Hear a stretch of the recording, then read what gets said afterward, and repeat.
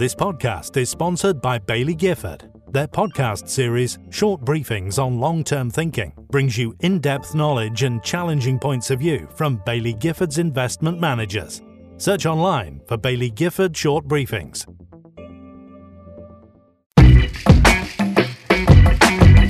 Hello and welcome to the New Model Advisor podcast. I'm Charles Walmsley.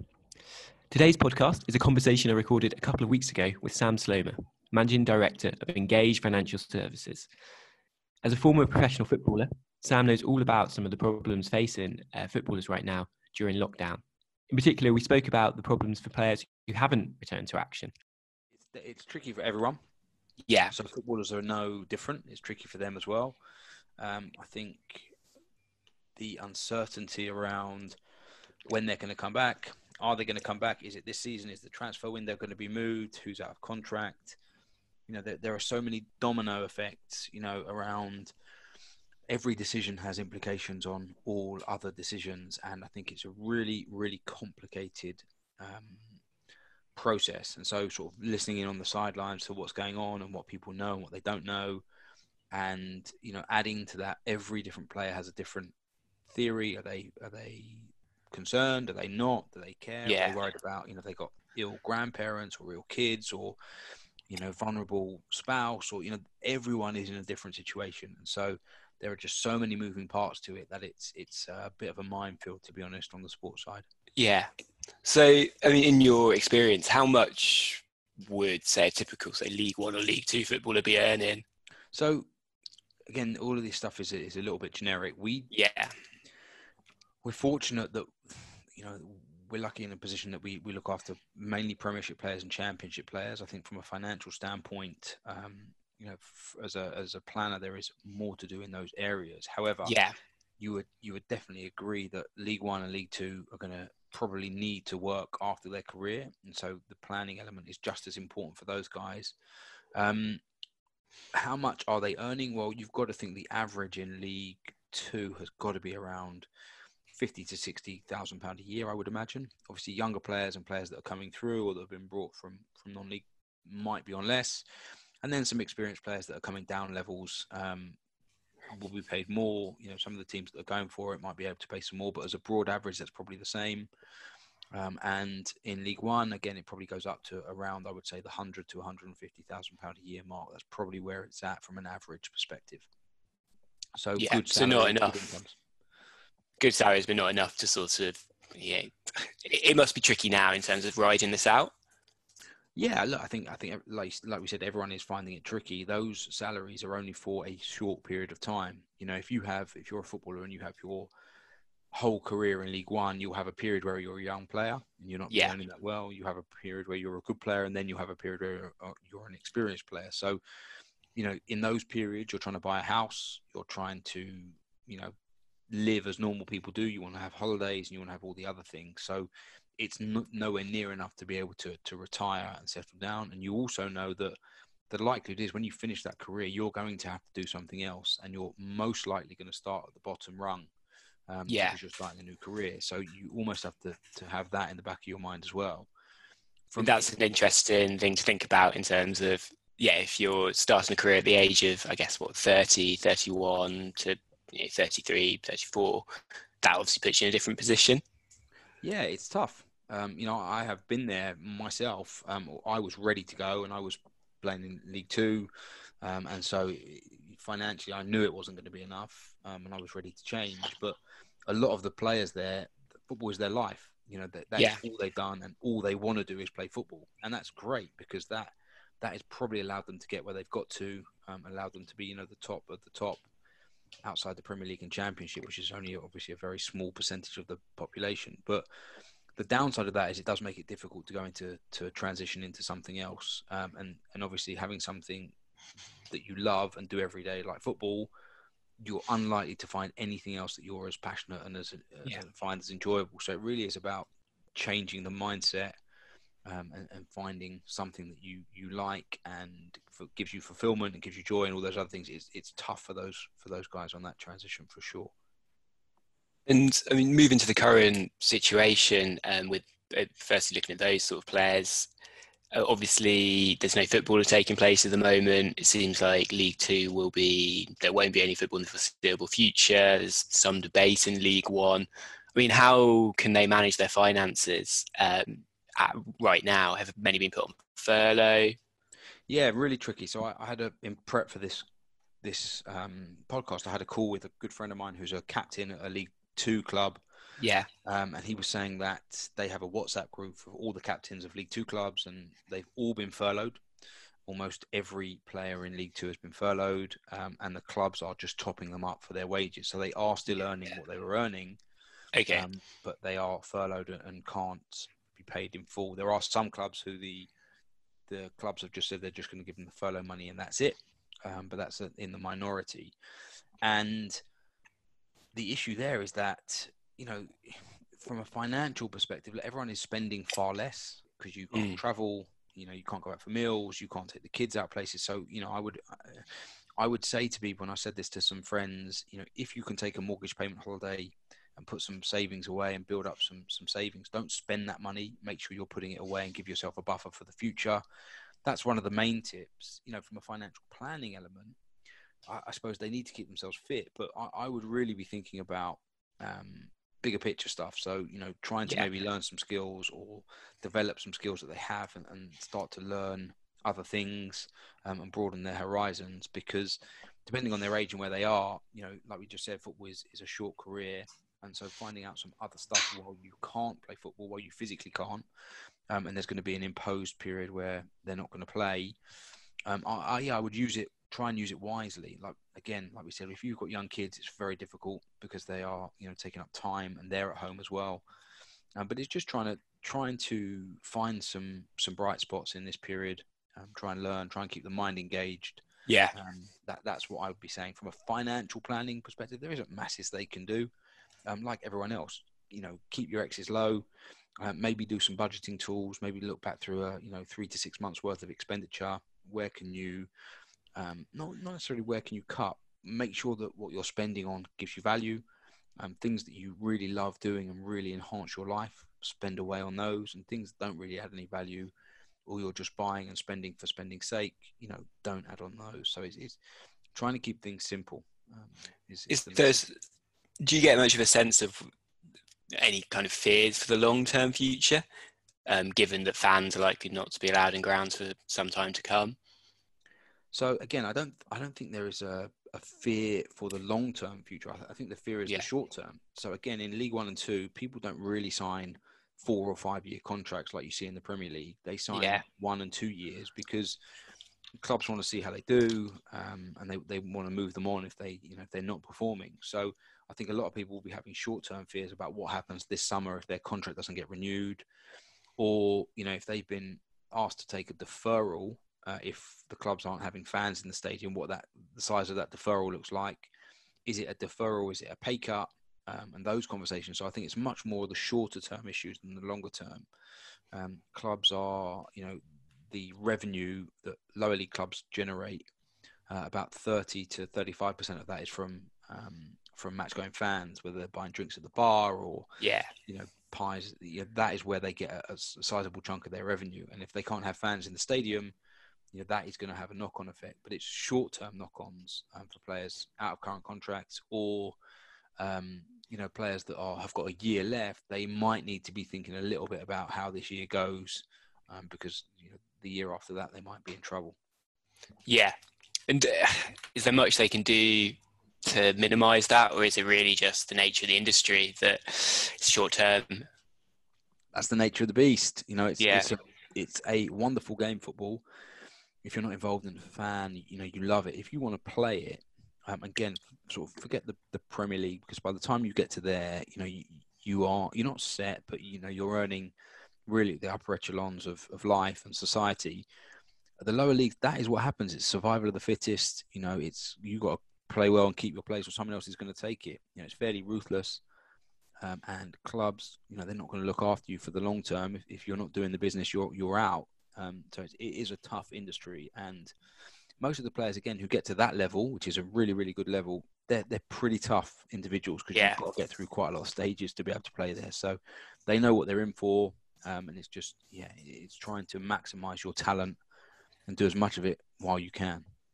Do you think you'll see many players sort of retiring earlier than they normally would to focus on another career, or because they just sort of, they seem unlikely to get a new contract renewal? Maybe. It's a good question. I don't know is the actual answer. I don't know if that will come through. I think, like I said, there's two different mentalities. Some people have the thought that they are just going to play until they can't play anymore because they love it and it's everything they've ever wanted to do, and they've loved every minute, and I completely understand that. And there are some who say, I've played, I've had 10 years, it's been great, but it's not really going anywhere. Now's the time to go to phase 2 of my life. Everyone's different and they see it differently. So I'm not sure you'll see a bigger percentage of people do that. There will be more people maybe forced to do it, but these clubs have still got to have players from somewhere. So it's maybe a new cycle of players come in, or younger players that they can get cheaper, or, the cycle continues. It just might, be in a slightly different way for the next period. This podcast is in association with Baillie Gifford. Find out more about their range of funds and investment trusts at www.baileygifford.com. You mentioned that you have a few kind of clients in the Championship and Premier League. Are you preparing them for any changes to their long-term finances, looking at any sort of long-term wage cuts? Good question. Wage cuts haven't really been mentioned. Almost all have had wage deferrals, and so the deferrals have been until they're back playing in front of crowds, or they know when the league is started and what the broadcast revenue is. Because like I said, there's loads of moving parts. If they start playing again in early June, there would have been a couple of months without football, and if the broadcast rights are still able to pay and still come in, the clubs aren't overly affected. There is only a small loss for clubs, and they'll be able to take that. Whereas if there is no football and it doesn't come back, they have to forego the revenue from the broadcasters. It doesn't start till next year. They've got a payback season to get. There's the issue with it, and I've had loads of conversations with clients on this. Is there's just so many things to think about, and a lot of it is speculation. And as with Brexit and with COVID-19, the speculation is the killer. Yeah, you've got a million different people with a million different opinions, giving different, articles and what they think, but it's all just speculation, and it's really difficult to tune out that noise. So we're not preparing massively for changes. We have been changing their savings rates regarding, wage deferrals, because a lot of clients, any excess money goes to their long-term future. But when they get deferrals, they've still got to cover their bills. They've still got to cover their outgoings. A lot of them are paying down mortgages very quickly. So they're overpaying substantially, and these are substantial monthly amounts. So really, it's tactical, short-term stuff. We're not planning. I think football is still going to come back, and it's going to be as big an engine as it always has been. It just might be slightly different over the next year or two, depending on how this plays out. Yeah, of course.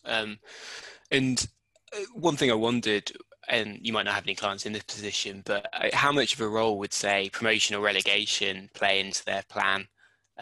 Would they prepare to take a wage cut, or think about potentially earning a bit more? Yeah, we do have some players. I mean, we've got players in all different kind of situations at the moment. We have clients who are threatened with relegation, and yes, there is a wage cut if you go down from the Premier League to the Championship. It's all written into the contracts, and bonuses if you go up on the other way. So for those guys, again, we will tactically sit down and say when and if it happens, we'll deal with it, knowing what the wage cut is going to be. I think you have to be careful to plan that far ahead with clients, because if I phone one of my clients who's in a relegation battle and say, right, we're going to make any changes because I think you're going to go down, it's not kind of the right message that you want to give. Yeah, I imagine they wouldn't be too happy. No, so you just got to bring it up and be on the front foot, but also just a little bit, careful in how you position it. So it's always there. They all know that the wages are going to change if they go down. So you're not telling them something they don't know, but you've just got to keep them on the front foot. I have a client who's on a free transfer this summer, and he doesn't know where he's going to go or when the transfer window is going to be or how it's going to work. And obviously it's a really tricky time for him. So that's a difficult one. I have a client who is chasing promotion to the Premier League, and waiting to see if they do it on points per game or if the Championship starts. And we have clients in all different situations, and it's been a lot of talking. a lot of talking, a lot of reading through documents from the clubs, deferral letters and those kind of things. But that's part of it. That's what we're here Yeah. for. It definitely shows kind of that there is a human side to all this talk about what happens next, that it's not just about the league or football in itself. No, I think I was listening to Sean Dyche talk recently on a podcast, and he spoke amazingly eloquently. Footballers, they shouldn't be treated any different to any other types of society. There are loads and loads of big businesses consulting with the government about getting their business back on track or their business back to work. Yeah, for some reason, it seems footballers are media folly, and they want to be in there all the time. But football is a big business. It pays a lot of people in the UK, employs a lot of people in the UK. It puts a lot of money back in the tax pot for the exchequer. So I get why there is sort of some media hype, but you can't have it both ways and say football is this, that, and the other when there's loads of other businesses that are doing the same. So there is definitely a human side. Everyone will have their own views. It's not going to be one size fits all. They're just going to do what they think is right for the majority, and it's kind of what I think for getting political. I kind of think what Boris is saying at the moment, like him or loathe him, he's sort of saying stay alert. Well, that's the right message, because if you want people to start going back out and start getting into society, you need them just to be a little bit, have a little bit of common sense and stay alert and stay aware and make sure they're not doing silly things. And that's really the same with football. It does seem that from following the football stuff that, yeah, there seems to be a lot of attention on it, and perhaps not a realization that it's not, the games aren't happening tomorrow. We're talking about 3-4 weeks away. Do you think are there many sort of worries as well, talking about contracts on sort of bonuses and things like that at the moment? Not just yet. Look, I think we're going into the monetary aspect. If you strip it back, most of them are well paid. Most of them are financially comfortable. So I think they're more worried about getting football back playing, and finishing their leagues and understanding what it looks like for next year and getting a bit of a plan before they worry about bonuses. They do understand that clubs are going through a bit of a hard time. They understand that fans are not coming in the door. So, they're not blind to that, and they're not silly. Yeah. However, these clubs, in my view, a lot of them, they might try and play poverty sometimes or plead poverty when actually they're extremely wealthy billionaire owners are in the background. So that there is a little bit of a disconnect there. But no, there's not masses of concerns about bonuses and that stuff. It's, the clubs have to honour the contracts that they've given them, and they will do that. The players will help the clubs through this difficult period, and they are doing that, and they have been from day one. And then the rest will kind of sort itself out when we know a bit more. It's like I said, it's trying not to speculate too much on everything else, because it's difficult.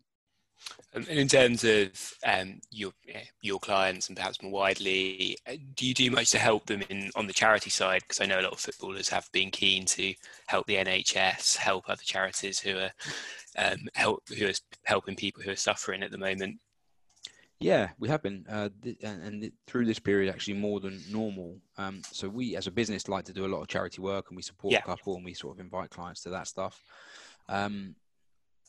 I think through this, there was a lot of dialogue for all the clubs, but they all wanted to know where the money was going and what they were impacting. And, players from different parts of the UK wanted to help their local communities. They might know a lot of people in the communities. They might know healthcare workers as friends or family members. And so they really wanted to have a say and allow that money to be impactful. So we were working with guys on that and helping them just with the conversations they were having with the wider Premier League and their own clubs. And then, just allowing them to follow the money. So wherever they make a donation, what does it look like and what does it achieve? And not to do anything in the public eye, but just so they understand the process. You give £1, here's where that £1 goes. What does it look like? How much actually goes to the bottom line? How much is taken up from admin? And just, like I said, following the money and making sure that the clients are aware of what they're doing. Yeah, I mean, that's something that struck me in terms of they don't really want to make it public, a lot of these players. I think there's a perception that they don't want to be seen to be just making a big deal about it. Yeah. As though it's just for the publicity. Yeah, I think that there's two aspects to that. One, they run the risk of never giving enough.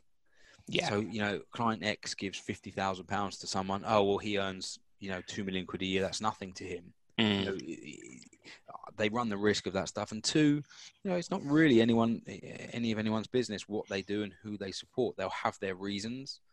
And if they had to explain every decision and every purchase to everyone, you know, it would be a long and difficult and painful process for them. So, you know, I don't see anyone asking Richard Branson who he's supporting, or Alan Sugar, or what checks he, you know, I don't know why it's a big interest of who footballers are supporting and how much they're giving. It's such a strange thing in society these days, but it's part of the game. I would definitely be advising clients to keep quiet about it, because it's almost like virtue signaling and bragging about this is what I do.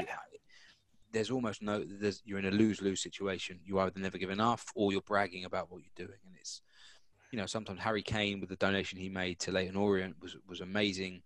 And he can do it because at the level he plays at, it's, you know, no one's asking the amounts, and it's just a great thing for him to do. But there will be people criticising him for that. You know, why didn't he save another club? Or it's a very difficult situation. Yeah, and it's about justifying those priorities isn't always something that they should do.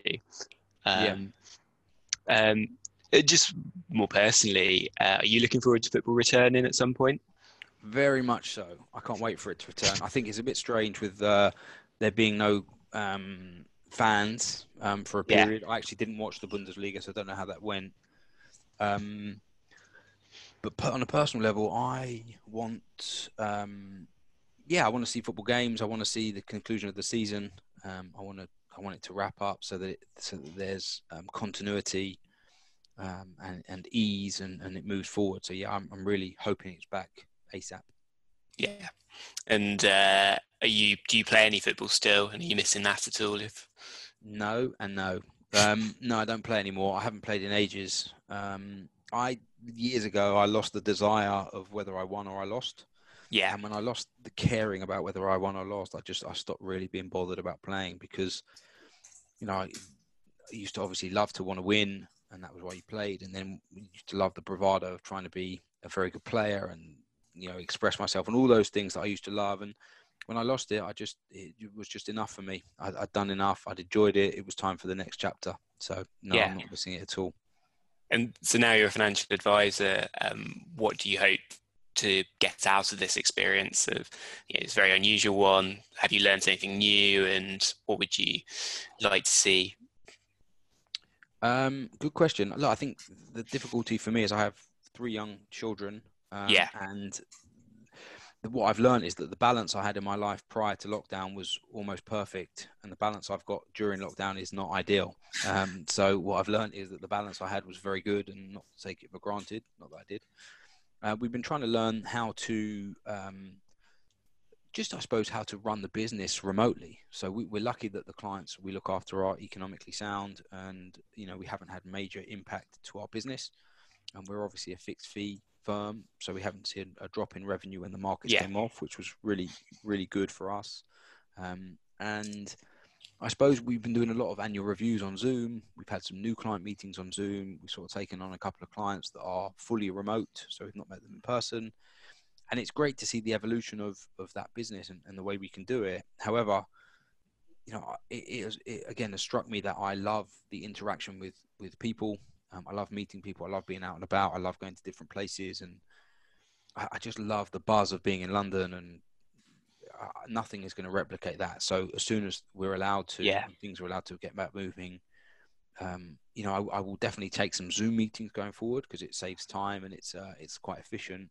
But generally, I'm missing the social interaction with other humans for sure. Yeah, well, hopefully it won't be too long until we're back up and running on that front. Well, thank you very much, Sam. No worries.